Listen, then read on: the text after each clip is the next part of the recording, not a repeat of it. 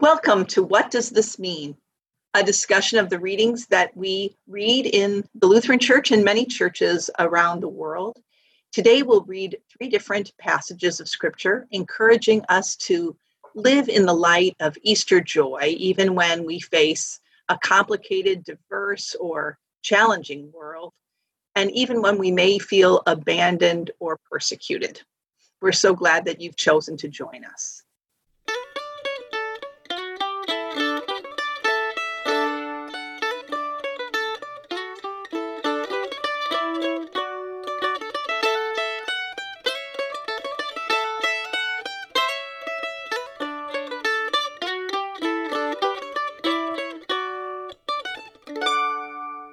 Welcome to What Does This Mean? I'm Pastor Lois Pallmeyer. I'm Pastor Javen Swanson. And I'm Pastor Bradley Schmaling. We're the pastors at Gloria Dei Lutheran Church in St. Paul, Minnesota. And for the next few minutes, we're going to discuss the readings that are coming up in church on Sunday. Not only will that help us think about the readings as we prepare for our worship service and our sermon, but we also hope that it might help you as you go about your days, even during this time when we are keeping social distance from each other. For this season of our podcast, we're inviting special guests to help us talk about the readings as we've been doing. And we invite them to think about any question that they'd like to ask us. Our special guest today is Anders Knudsen. Welcome, Anders. We're so glad that you're online with us here. Before we start, why don't you tell us a little bit about yourself? Well, I'm a fan of the podcast and a fan of the pastors at Gloria Dei, so thank you so much for including me in the podcast. That's why we invited you, Anders, just so you would say that. Our family has been a member of Gloria Dei for about 20 years. For the first 10 years, I was involved in the Sunday school. For the last 10 years, I've been involved in confirmation, serving as a confirmation mentor. I'm a physician with Midwest Radiology, mainly working at United Hospital. In addition to my clinical duties, I have some administrative responsibilities. At the moment, I'm serving as a member of the Allina Health Board of Directors. I live in St. Paul with my wife, Sally. We just celebrated our 32nd wedding anniversary. And our daughter, Kristen, is in Hanover, New Hampshire, doing public health research and has just decided to pursue a PhD in public health at Emory University in Atlanta. So the Knudsen family is going to be discovering Atlanta. Great. And I will be happy to talk with you about Atlanta. I lived there for 17 years, so it's a place very close to my heart. I like to pretend I'm a little bit Southern after living there for so long. Your accent comes out every once in a while. Yeah. Thank you, Anders. We're so honored that you choose to be with us as we record. Let's jump in. Pastor Bradley, would you read our first reading for us? I would love to. The first reading is from the 17th chapter in Acts, verses 22 through 31.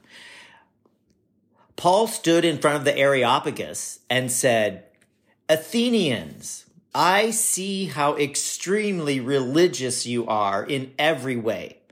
For as I went through the city and looked carefully at the objects of your worship, I found among them an altar with the inscription, 'To an unknown God.' What therefore you worship as unknown, this I proclaim to you. The God who made the world and everything in it, he who is Lord of heaven and earth, does not live in shrines made by human hands, nor is he served by human hands as though he needed anything, since he himself gives to all mortals life and breath and all things. From one ancestor he made all nations to inhabit the whole earth, and he allotted the times of their existence and the boundaries of the places where they would live, so that they would search for God and perhaps grope for him and find him, though indeed he is not far from each one of us. For in him we live and move and have our being. As even some of your poets have said, for we too are his offspring. Since we are God's offspring, We ought not to think that the deity is like gold or silver or stone, an image formed by the art and imagination of mortals. While God has overlooked the times of human ignorance, now he commands all peoples everywhere to repent, because he has fixed a day on which he will have the world judged in righteousness by a man whom he has appointed. And of this he has given assurance to all by raising him from the dead. It helps me in looking at Scripture sometimes to imagine myself in the setting of the reading. And so I was imagining myself in this great hall. It's a gathering of the great philosophers and the intellectual center of the Western world. And Paul is giving this, I think, wonderful speech. And it's a speech that really resonates me. It's the Creator God, man searching or seeking for God, which is something that has really been a part of my life. And then at the end, to me, the gospel is always a balance between love and judgment. And at the end, Paul talks about the judgment. And my question is, why do you think he didn't talk about love and talk about judgment?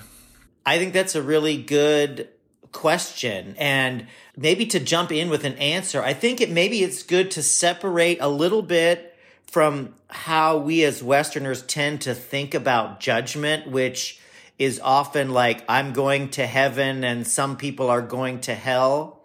Whereas biblically, like, this call to repent is to like turn around and live in a different kind of way. And it seems like that's really what Paul is calling the Athenians to, is to live differently. And I kind of think about judgment as something we tend to bring on ourselves in this world when we live in a way that is counter to God's abundance or love or justice. I kind of reap what you sow sort of thing, rather than a big end time kind of judgment. Yeah, I think it's always helpful. That's a helpful reminder to me that I think we hear the word judgment and assume immediately it's a negative thing and that it's applied to us negatively. Like, because I'm a terrible sinner, judgment means that I'm not going to be saved or something. And I think it's helpful for me to think that judgment is actually just God setting the world right. And all that we long for in the world, justice and goodness, and all of that is what God has in mind when we talk about judgment. That it's judgment means the world will be made right. That's helpful. That's a more positive spin, I think, on that word that we mostly hear negatively. I also love the phrase in 27 and 28, just the sense of that God is very near us. I think when we think of either love or justice, it's as if, when God loves us, we feel close to God, and God's inspiring and encouraging us and urging us forward or comforting us in our pain. And judgment, like we've been pushed away from God, or that we've chosen to be far away from God, and therefore God kind of abandons us. But I think in reality and in Paul's understanding, God is always right with us.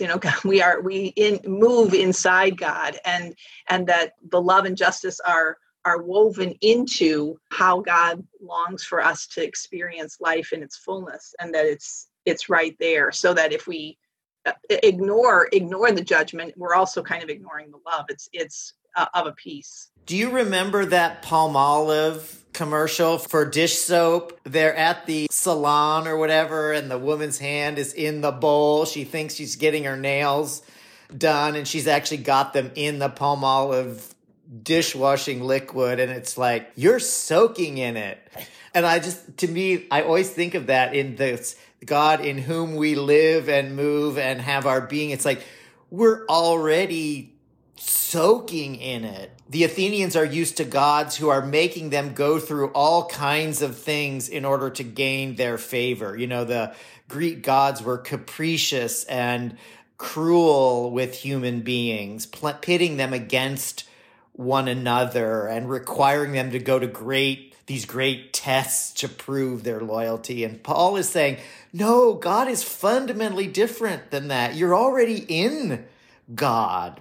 I think it's a Jesuit principle that God is in all things and God meets us where we are. I was thinking also of that passage from John about abiding in God. We abide in God and God abides in us. And just that sense of abiding and dwelling in God. I feel like that idea is woven throughout our scriptures, which is very different from other ways of imagining, like the Greek gods, as you were saying, Pastor Bradley. Like, it's a very different concept of how we relate to a God.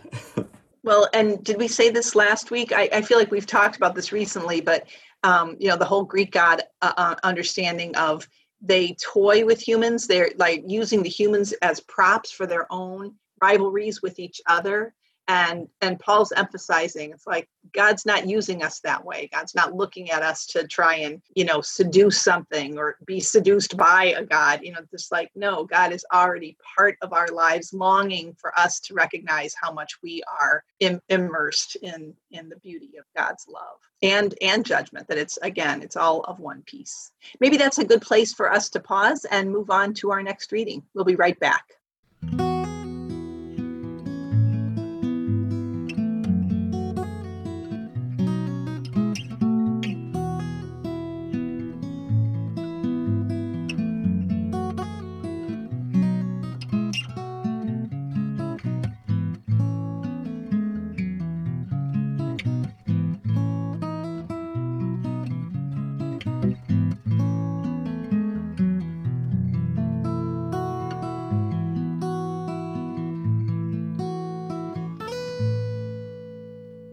Welcome back. Our second reading is from 1 Peter chapter 3, verses 13 through 22. You've probably noticed in the last few weeks we're doing a whole little series on 1 Peter here. Who will harm you if you are eager to do what is good? But even if you do suffer for doing what is right, you are blessed. Do not fear what they fear, and do not be intimidated, but in your hearts sanctify Christ as Lord.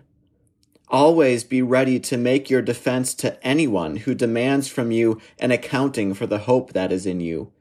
Yet do it with gentleness and reverence. Keep your conscience clear, so that when you are maligned, those who abuse you for your good conduct in Christ may be put to shame. For it is better to suffer for doing good, if suffering should be God's will, than to suffer for doing evil. For Christ also suffered for sins once for all, the righteous for the unrighteous, in order to bring you to God. He was put to death in the flesh, but made alive in the Spirit, in which also he went and made a proclamation to the spirits in prison, who in former times did not obey, when God waited patiently in the days of Noah during the building of the ark, in which a few, that is, 8 persons, were saved through water. And baptism, which this prefigured, now saves you, not as a removal of dirt from the body, but as an appeal to God for a good conscience, through the resurrection of Jesus Christ, who has gone into heaven and is at the right hand of God, with angels, authorities, and powers made subject to him. Well, I've always loved the combination of grit and humility that Peter characterizes as part of the Christian way. I have to say, at this moment, reading through this, the passage that tripped me up a bit was this whole notion of suffering as God's will. And I understand that they're putting in the context of suffering for your Christian conduct. And I've always kind of felt like suffering was part of the human condition. And certainly in healthcare, I've seen a fair amount of suffering. I've always struggled with this phrase or this notion of suffering as God's will. I wonder if in some places in Scripture, some of the reflections about suffering come from a post-suffering perspective. Looking back on a time of pain and suffering, you can sometimes better see how you were changed or what God was doing even in that difficult time. I think particularly of John of the Cross, who was this medieval kind of mystic who challenged the monastic order, its wealth and its privilege, and he was called back to like a vow of poverty and service. Well, they threw him into prison, and he was in this tiny little cell and beaten for months and months and months. And he called it the dark night of the soul, this time of suffering. But in the end, as he goes forward and writes about that experience, he talks about God's work in the midst of that suffering. And for him, the suffering becomes part of God's will, not in a sense that God caused that, but in a sense that God was able to use that to bring him to new insight, to deeper awareness of love. I've been thinking a lot about how much of the Bible is written in places of suffering. I should go back and really kind of re-teach myself some of the stuff I learned in seminary, but I remember always learning any of the Hebrew scriptures in the Old Testament were, well, remember this was written when they were in exile, or these prophets spoke because they had been taken off into exile and these things happened, and they shaped the whole previous understanding of how God was working in the ancient scriptures that had only been told in oral tradition, and they started actually incorporating it into a path of scripture, like a whole flow of books and scrolls and stories. And then Paul in prison writing all of this stuff, the apostles certainly reflecting on Jesus when their lives were under persecution. And even church history, if we think of Martin Luther, St. John that you're talking about, Pastor Bradley, or Luther writing up in the castle when he was being condemned by the church, and how much of theology and actually thinking about where God is working in our lives was written or thought of, kind of produced in a way under suffering, and how that shapes then so much of it, acts like suffering is good. And I agree with you. I don't really see that it's good, but I can see that in places of where we feel forsaken, by the river of Babylon, you ask me to sing these foreign, my songs of faith in this foreign place. I can't do it. And sometimes I think some of this pandemic, we overblow a little bit about how hard this is for us. For many, many of us, it's not hard to say, stay home and protect yourself. That's not that hard. People like you maybe, or others that you encounter at the hospital or in places that are forced to go into dangerous places, maybe that's different, but you experience suffering in these times in a different way than we normally think about them. Where is God active in my life? How is God moving me in this time? In the Sermon on the Mount, Jesus says, blessed are those who mourn, or blessed are those who are sorrowful. I was thinking about that there's a difference between suffering, like the suffering that people in the hospital right now with COVID. There's a difference between that kind of suffering and suffering that is the result of like principled action, like what is being written about here, right? Is these early Christians being persecuted for sticking to their guns, right? And this sort of principled sticking to their faith, even when it means persecution or hardship for them. And that brings about suffering. I think there's a difference between that kind of suffering that's the result of principled action and just suffering that is needless. All suffering is unfair, but the kinds of suffering that we see that result from racism or disease or any sort of social injustice, I think that's a different kind of suffering, and we certainly don't glorify that kind of suffering. But I think there is something true about when we lean into our values and really cling tight to those, and it brings suffering, there can be something about that we experience as really powerful. Like the author writes in verse 16, your good conduct in Christ may be, so that those who abuse you for your good conduct in Christ may be put to shame. There is something true about that too, that people who see us really standing strong, that can actually bring shame upon those who would persecute us. It's always hard for people who are suffering to hear a message that suffering is actually sent from God, or a sign of God working in you, when it's spoken by people who are not suffering. I think it's always good to remember that a lot of these texts, and First Peter is an example of that, was written by someone who himself was under persecution and suffering. It wasn't somebody who was in a place of privilege or safety writing to people who are suffering, saying, there, your suffering's actually good for you, which is unfortunately how many of these verses are often used by people in control or people in power, writing to people who are oppressed, saying, God's using your suffering, just endure it because it's okay. I don't have to suffer, but what you're experiencing is okay. And I think we have to always be really cautious of how we interpret a text like this from a place of security or safety. Let's move on to our gospel reading. We'll be back in a minute.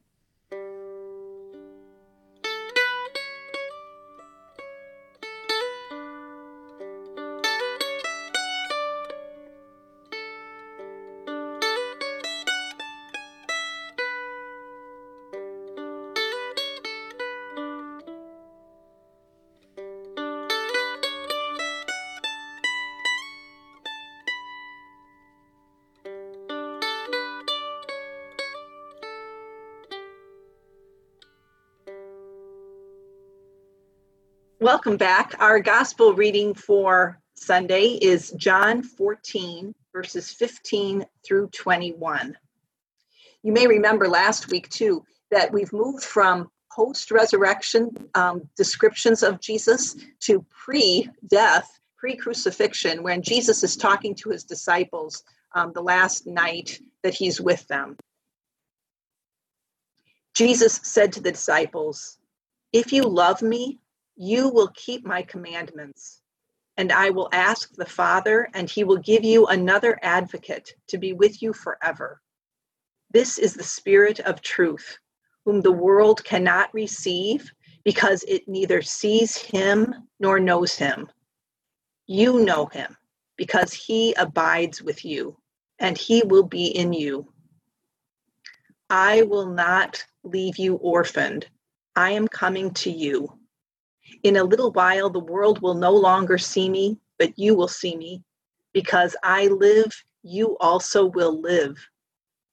On that day, you will know that I am in the Father, and you in me, and I in you. They who have my commandments and keep them are those who love me. And those who love me will be loved by my Father, and I will love them and reveal myself to them." This passage for me kind of flows from an earlier passage where Jesus talks about the new commandment to love one another. This is all about the love part of love and judgment, and I find myself much more comfortable in this part of the gospel when we're talking about love. The thing that struck me was the tension between love and obedience.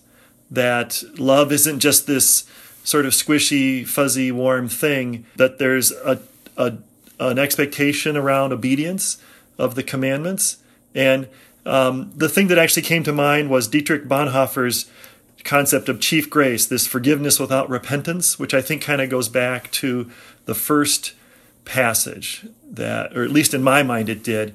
So that was it wasn't really a question, it was more just of an observation that came up for me. Yeah, it feels like what Jesus is talking about is sort of saying to them, my way of being in the world is how you are now called to be in the world. And it's not so much obedience like following a list of rules, but embodying God in the same way that Jesus embodied God, which is really just to be full of love. The commandment is to be full of love and to live out of love in the world so that it overflows from us into the world. And I found that to be a huge stumbling block for a lot of the confirmands, was this whole concept of belief.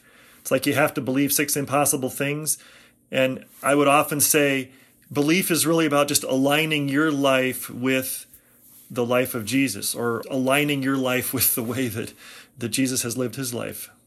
I think that's right, Anders. And I think especially in the Gospel of John, belief isn't about like intellectual assent to the creed. It's like belief means relationship. And I think John, more than any of the other gospel writers, that's what belief is all about, which is so backwards for those of us now who live in the post-Enlightenment age. It's like belief to us is something we do with our brains, but John is talking about something we do, like Pastor Bradley said, we embody belief, which is a hard concept to grasp. And so it makes sense that our confirmands struggle with this. And I think our job is to help all of us kind of live into this different way of understanding what it means to be one who believes in Jesus. I think one of the powerful parts of this particular gospel reading is Jesus is trying to tell them God is going to be in the world through them in the same way that God was in the world through him. It's not like there's a time when somehow God was more present to people than God is now.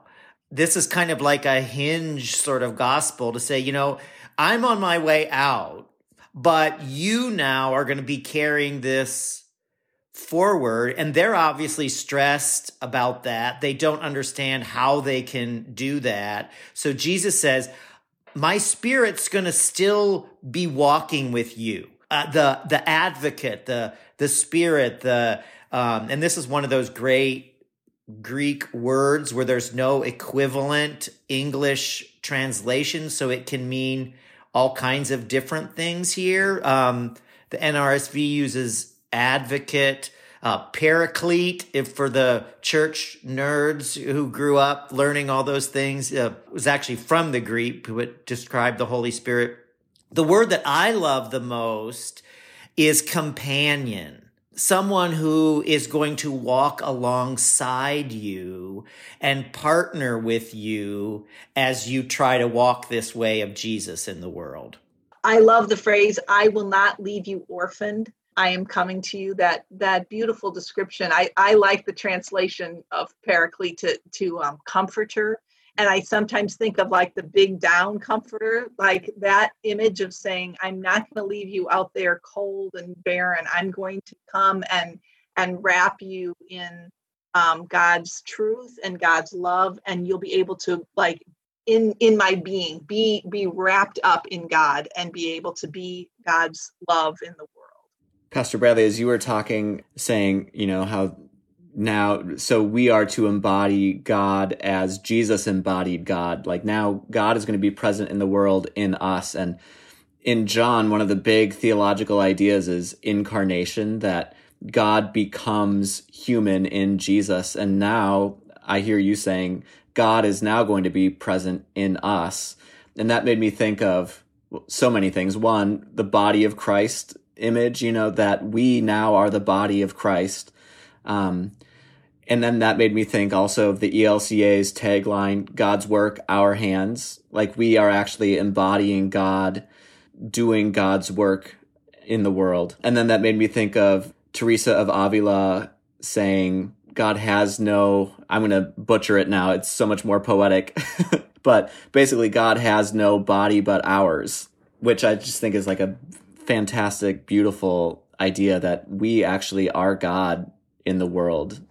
Anders, do you have anything left for us to consider? No, I'm just grateful. Thank you for including me. We're so glad that you're with us.